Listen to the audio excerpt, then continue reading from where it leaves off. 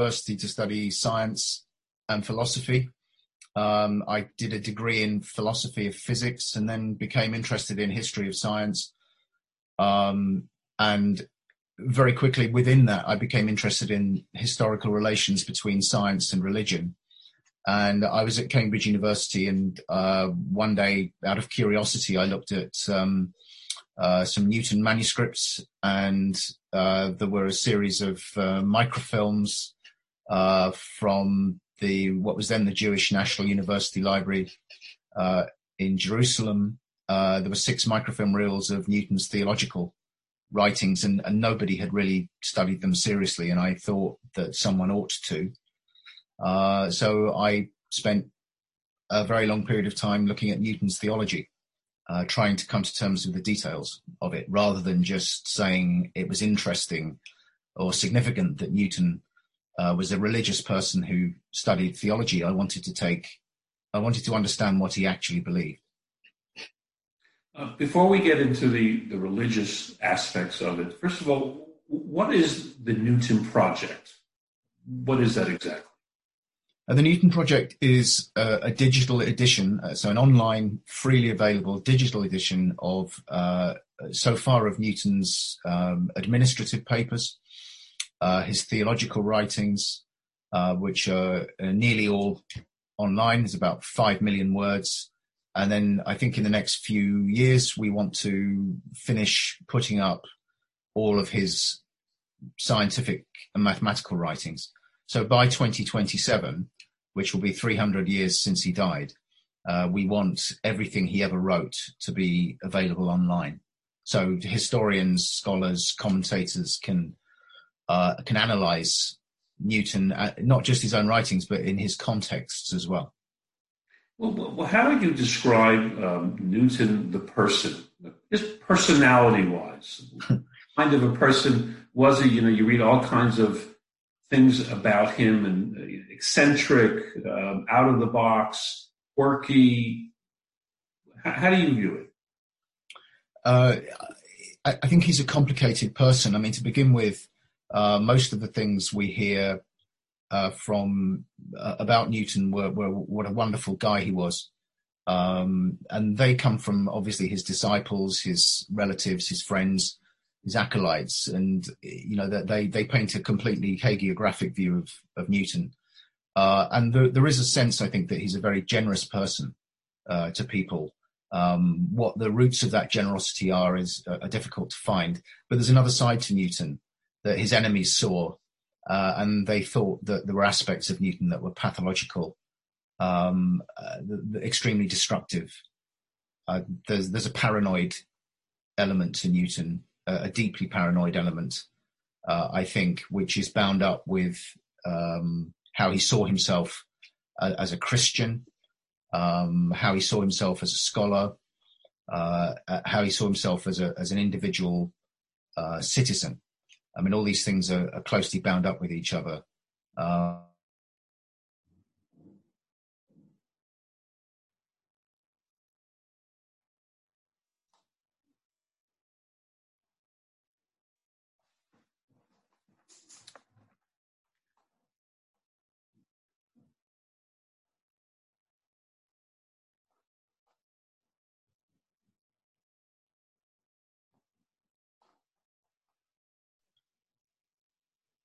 Okay, we just broke off there a little bit. You can hear me right now? I can hear you right now, yeah. Okay, fine. How does one evaluate Newton's scientific contributions from the perspective of the 21st century? We're now, what, 300, how many years are we since his discoveries and his research and his science? So I missed a couple of words there. Could you repeat that? Okay. How do we evaluate Newton's scientific contributions from the perspective of the 21st century, hundreds and hundreds of years after he lived? Well, I think Newton synthesized the number of elements of the scientific revolution. He was an ambitious, courageous scholar. He did things he's a very independent-minded person.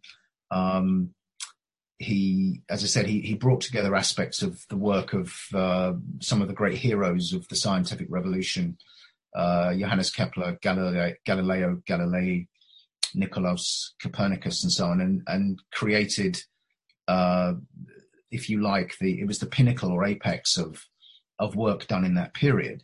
And it laid the basis for work to be done in the 18th and 19th centuries. But, a lot of the Newtonian triumph is ironically done by people who came after him and who disagreed with fundamental tenets of Newton's philosophy. But they built on the kind of core ideas of Newton's great discovery, which is, the three laws of motion, the concepts of mass and force, and of course the general law of universal gravitation, which was very difficult for people to accept in the early 18th century, because it doesn't make sense, but the evidence tells you it's true. Counterintuitive. He was able to go against what people thought was intuitive. Yeah, I think there's a big there is a connection with 20th century work in general relativity and quantum mechanics. I think in many senses, what Newton says about the universal gravitation, in an infinite universe, is as difficult to accept because it overturns intuition, it overturns common sense, it overturns what everybody knew. I think it's very similar to the revolutions in early 20th century physics. It's an extraordinary leap of the imagination, if you like. And he was recognized for his achievements during his lifetime. It wasn't that he was ridiculed or scorned. He was recognized as a leader in what he was doing.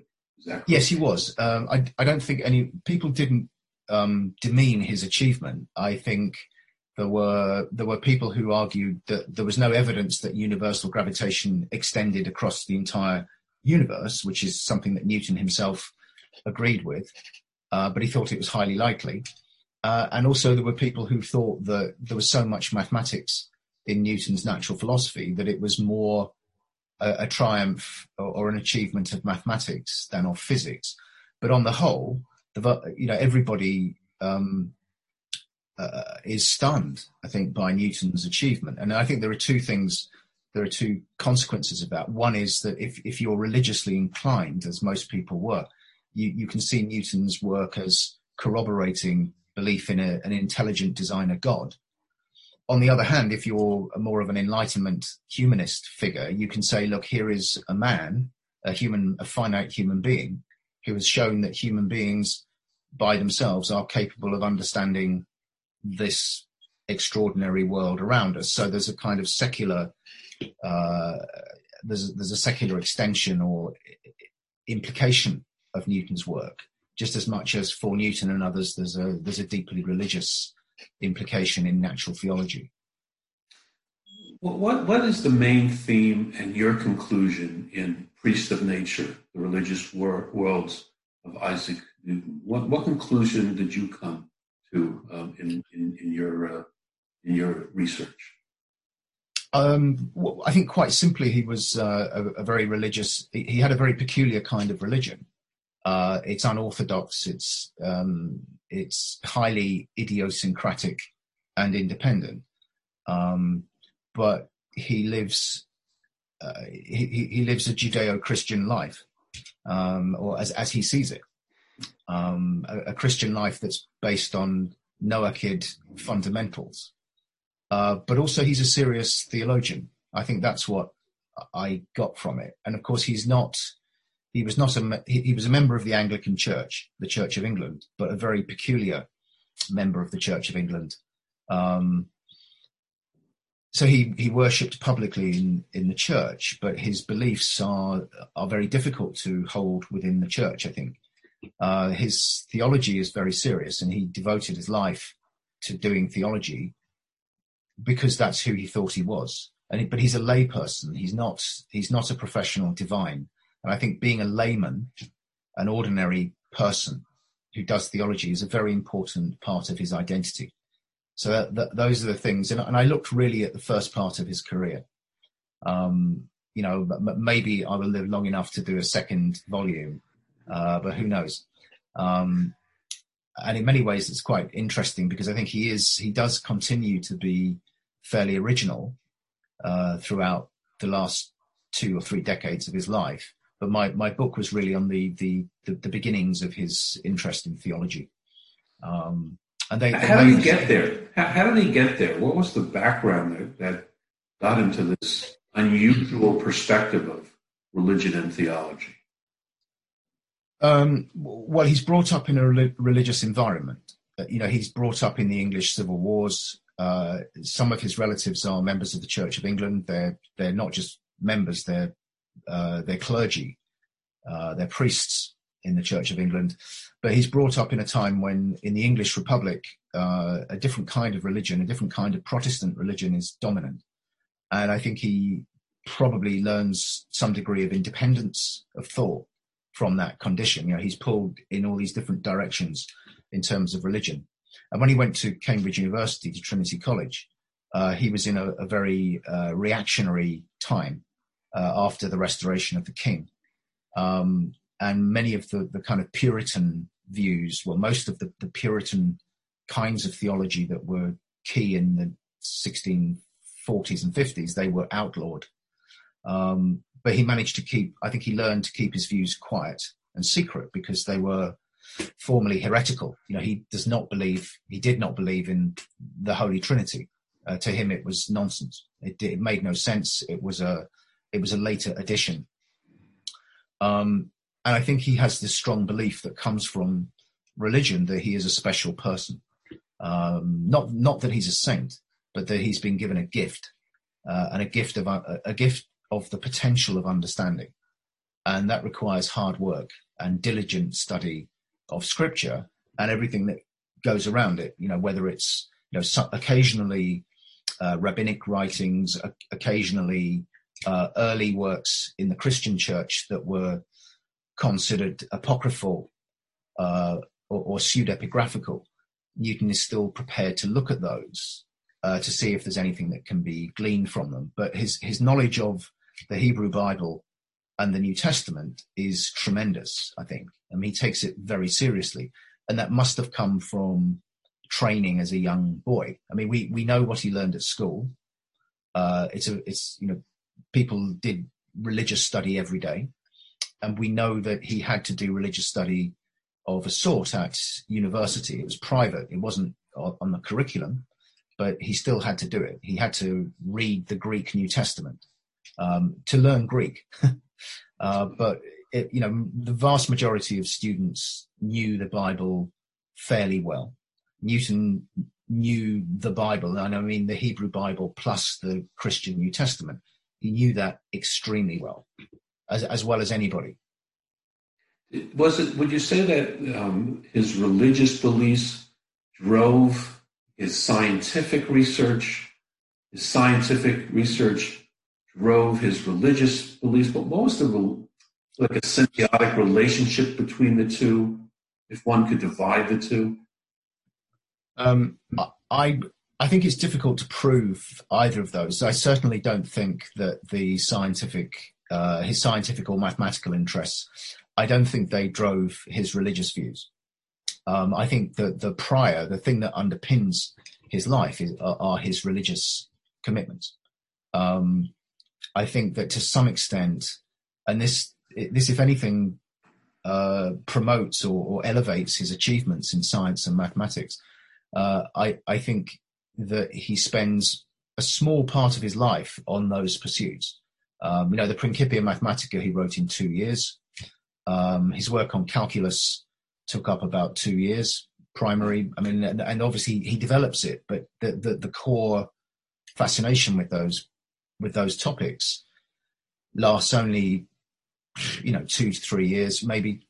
Optics, again, it's a project. These things interest him through his life, but his real dedication throughout his life is to studying the Word of God as he saw it. So the emphasis, there are relations between religion and natural philosophy, so religion and science. There are ways in which he sees them as connected, but he also sees them as unconnected. So many of the kinds of demonstration that are appropriate, proofs that are appropriate to mathematics and science, they're not appropriate to religion, because only the true believer can see the truth of the demonstrations, for example, of his view of the Christian religion. I mean, his view of the Christian religion is very, as I said earlier on, it's very unusual. It's idiosyncratic.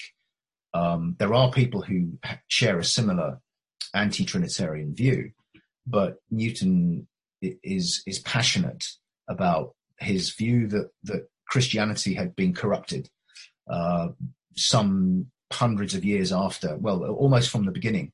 But Christianity was corrupted in the same way that, the original truths of Adam and Noah and Abraham and Moses, they're always being corrupted by human beings.